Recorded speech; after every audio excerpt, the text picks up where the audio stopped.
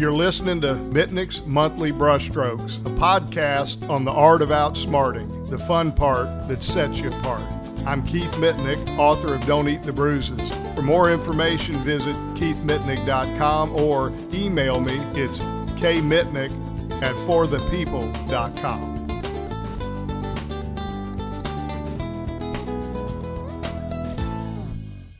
Hello again, everybody. This time I want to talk to you about slip and falls in grocery stores or similar businesses.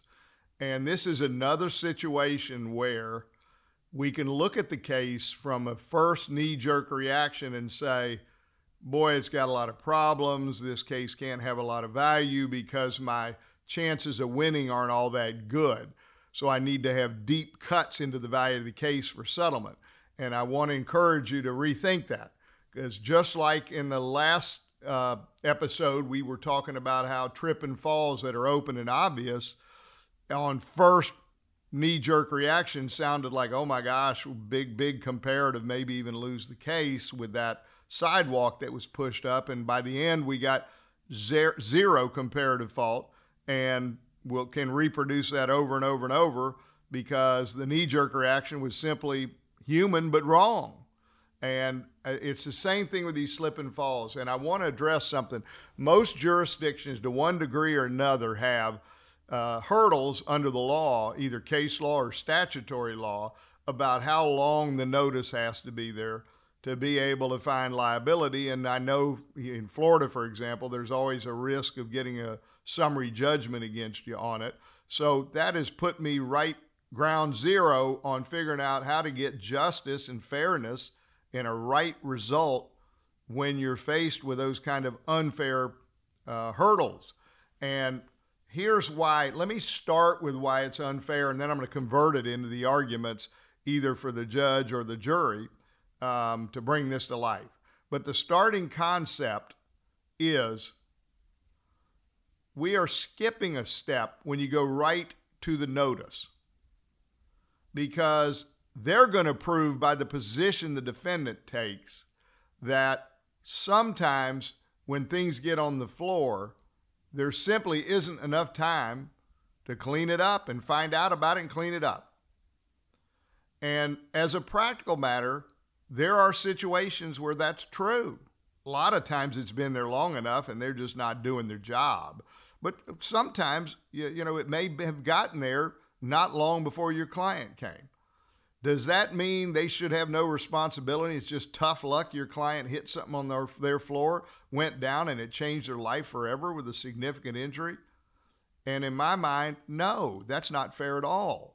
They ought to be responsible. So that led me to start thinking, just like I thought about the sidewalk, why is it that my client is right and they're wrong, in spite of the fact that there may not have been adequate time for them to have been put on notice about this particular spill or debris and clean it up?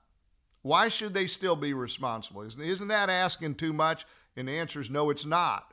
And then I thought through it, and here's why. They are on notice of something before that hits the floor.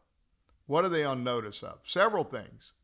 Number one, they're on notice that the type of flooring they chose, and they didn't have to choose this kind of flooring, but the type of flooring they chose will not tolerate moisture.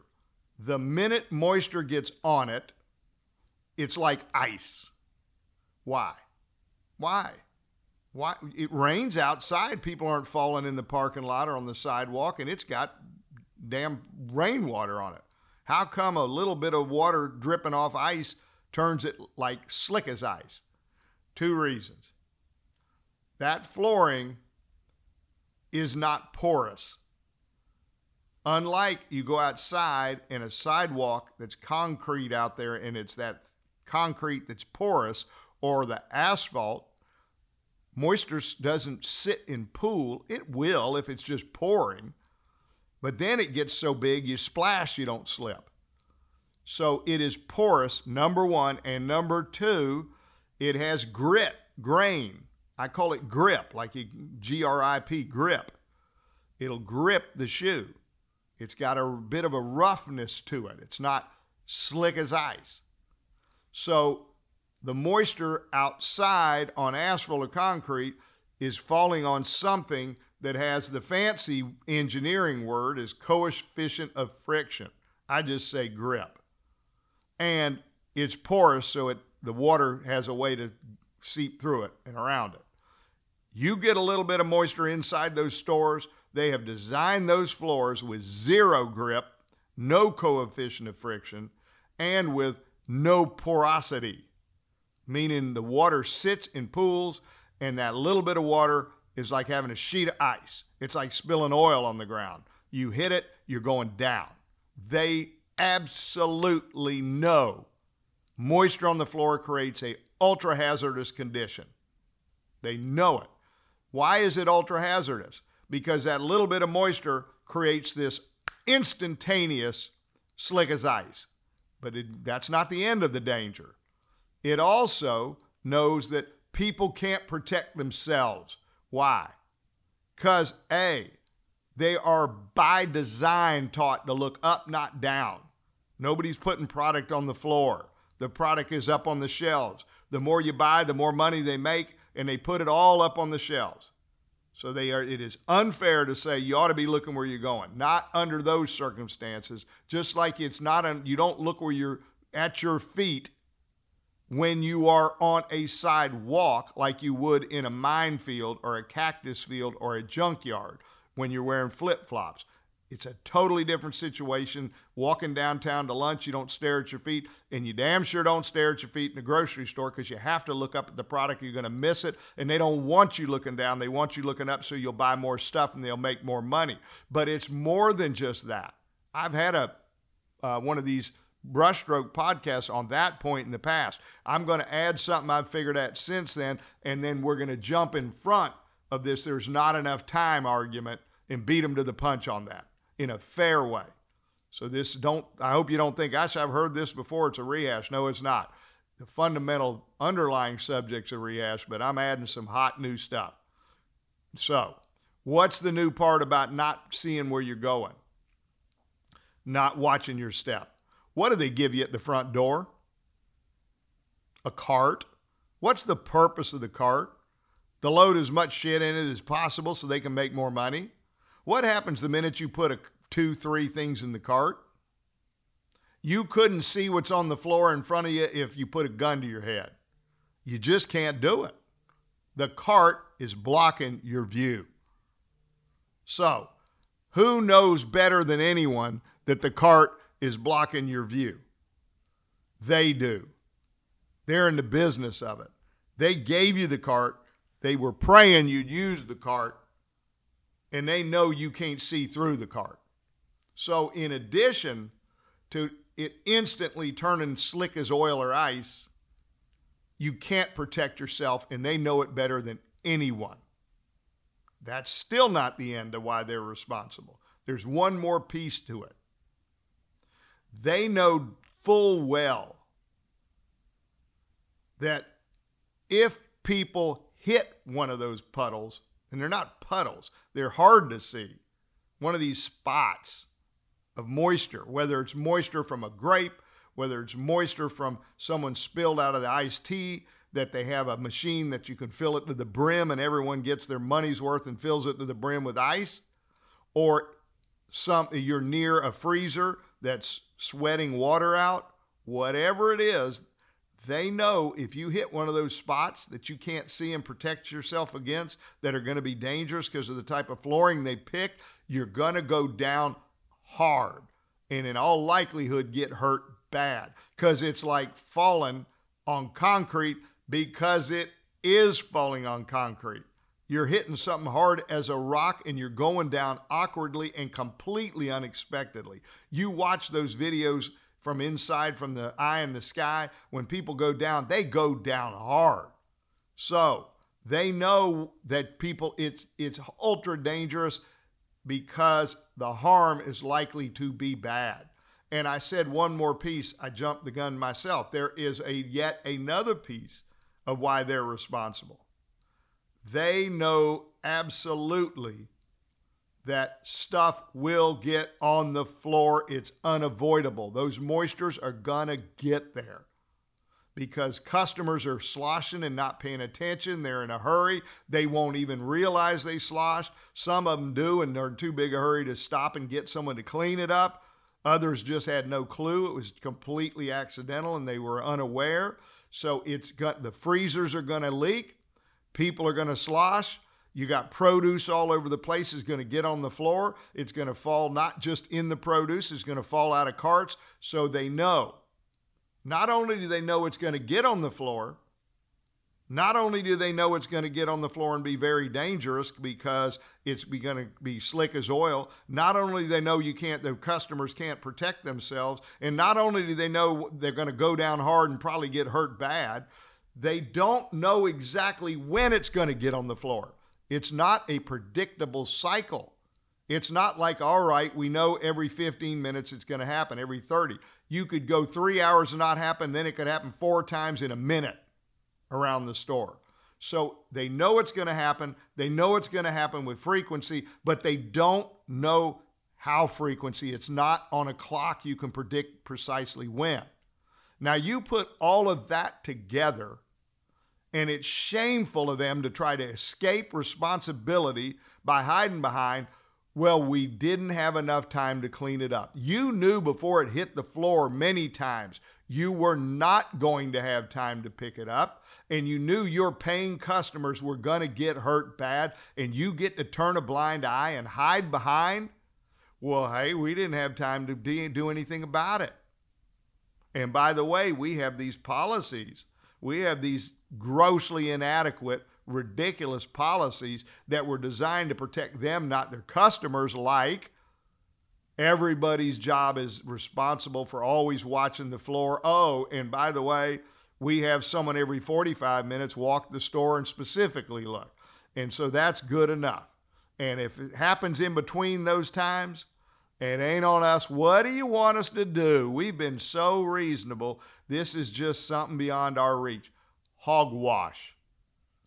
If you know all that I just laid out, then A, you got an unreasonably dangerous floor. Fix it. If people are going to get hurt in your store on a regular basis and hurt bad because you don't have time to fix it, then you better fix the floor. And I don't mean you got to rip the floor up and replace every floor in every grocery store that chain owns across America.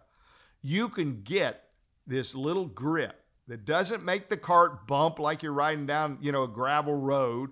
It's almost imperceptible, but it means it can tolerate a little moisture and not become dangerously slippery.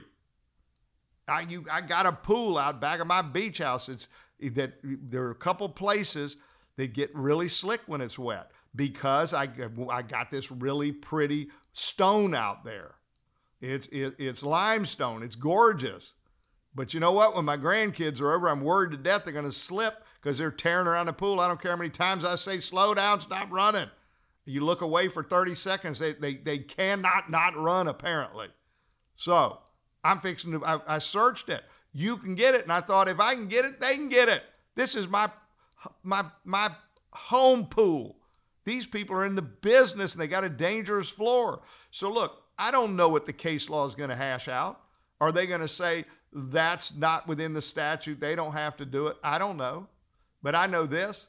I'm done. Our law firm's done letting them get away with it. We're going to sue them for having an unreasonably defective and dangerous floor and use their defenses against them. They say they don't have time to respond, then you better respond before it happens and have a floor that can tolerate some moisture that inevitably is going to get there and get there often, albeit you can't predict exactly when, because someone's going down and they're going to get hurt because it turns it to ice and they can't protect themselves because they can't see where they're walking, period. I believe that's an absolute 100% winner. But that's my opinion. We're going to find out. But I recommend you consider pleading that in your pleadings. Get out in front of their defense. Beat them to the punch. Head them off at the pass. Now, let me add a couple other pieces to that.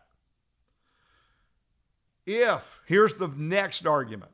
If they're not, before we leave that, take a corporate rep. Ask them if they looked into something with the flooring to make it better, safer, less slick every time a little moisture gets on it. There's only two answers, and we can live with both of them. We can win with both. One answer is, no, we've never considered. Well, they're cavalier and they don't care. Try that on with the jury. Or they say, yes, we have. And then you say, why didn't you? It's going to be money. So it's either cavalier, don't care, or greed. Either answer is going to hurt them in front of a jury. So now let's move on. If for some reason you're going to expose all of your customers to this ultra hazard danger that isn't like it may happen once in a blue moon, it happens all the time, you better at least have some policies that actually protect people. Meaning, you better have people out there looking all the time, not every 45 minutes or an hour. Stand in front of a jury, take a stopwatch, go 3 minutes. I'm going to make a prediction. You can't make it standing silently for 3 minutes with a stopwatch with the jury trying to make the point of how long, let's take 30 minutes is, how long 30 minutes to do one of these sweeps through the store is. 3 minutes, I know I've done it, is an eternity of silence standing there with nothing happening, the jury looking at you and the judge looking at you and sweat pouring down your middle of your back because it feels like you've been standing there in silence for an hour. You get to 3 minutes and then click off and say, now, times that by 10. If they go every hour, times that by 20. That's how long this absolute gonna happen often, very, very dangerous situation is going to sit there unprotected with all those customers. It's outrageous to go that long. You ought to have someone on every 2 aisles, 3 aisles, minimum wage, the same you pay the people working the bagging and working the cart to help people load. They don't pay them peanuts. You can pay 3 or 4 or 5 of those people to man 2 or 3 aisles, and your job's to circle and look. Maybe have someone designated in the produce aisle or near the freezers that just works that area. And all they do is stare at that floor and check that floor. You would cut the number of injuries down to a tenth or less. Why shouldn't they have to pay for that? Ask a corporate rep that one. One of two answers. We never thought about it. You cavalier, don't care. Or we did and we didn't want to spend the money. You're cheap. Second, what about the policy that says everybody in the store, when they're moving about the store, has got an obligation and a duty and a responsibility to always be checking the floor? Well, here's what I say to that.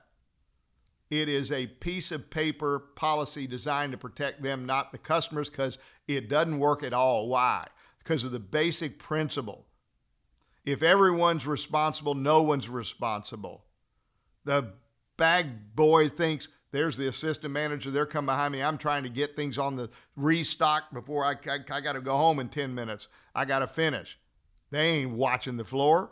And the assistant manager says, well, the stocker's up ahead. He ought to look. I'm an assistant manager. I ain't got time to look. I got more important things. Nobody looks. You know what really happens? Neither of them thinks of either thing, because that policy was written, buried in a policy book, never enforced, never taught, never treated seriously, and nobody ever watches the floor. You know how you can prove it? Don't just get the eye in the sky footage of your fall. Get as many hours before and after as any point in the store as you can. If it's a big chain, get them from every store if you can. And I had one of our lawyers who took me serious on this. Now we're all doing it. And they pulled 7 hours of the footage from the eye in the sky. And they took a 7-hour depo of a corporate rep and made her identify every employee the minute they came into view. And then watched them until they went out of view. And said, I want you to tell me when you see them looking down, it's inspecting the floor. You know how many times in 7 painful hours they did? Not once. And I promise you, if you go through the exercise, you're going to repeat, not once. Again, take the corporate rep. Ask them if they ever done that on their own. No is going to be the answer. So you got this policy. Do you bring them in? Do you reteach it? Tell me anytime, show me documents of anyone that has ever been disciplined or punishment for violating that rule. It's going to be zero, because it is a piece of paper that's not worth the paper it's written on. It's fluff there to, worse, it's there to give them a defense in a lawsuit when all their customers get hurt. So, when you go through this and you tear it up that way, you show their policies don't work and they know it, that they could fix them and they don't, that they could fix the flooring and they don't. Why? Because they think they got a free pass to hurt customers and make a fortune off that business that's too dangerous and causing bad injuries. When we do all of that, then we're going to change the world, and their snobby, arrogant, nose in the air, we gotcha, ain't going to be anymore. So get on with me, because this is a mission of ours. I ask you to get on this mission. They've been getting away with it for too long. So thank y'all very much, and I look forward to next time.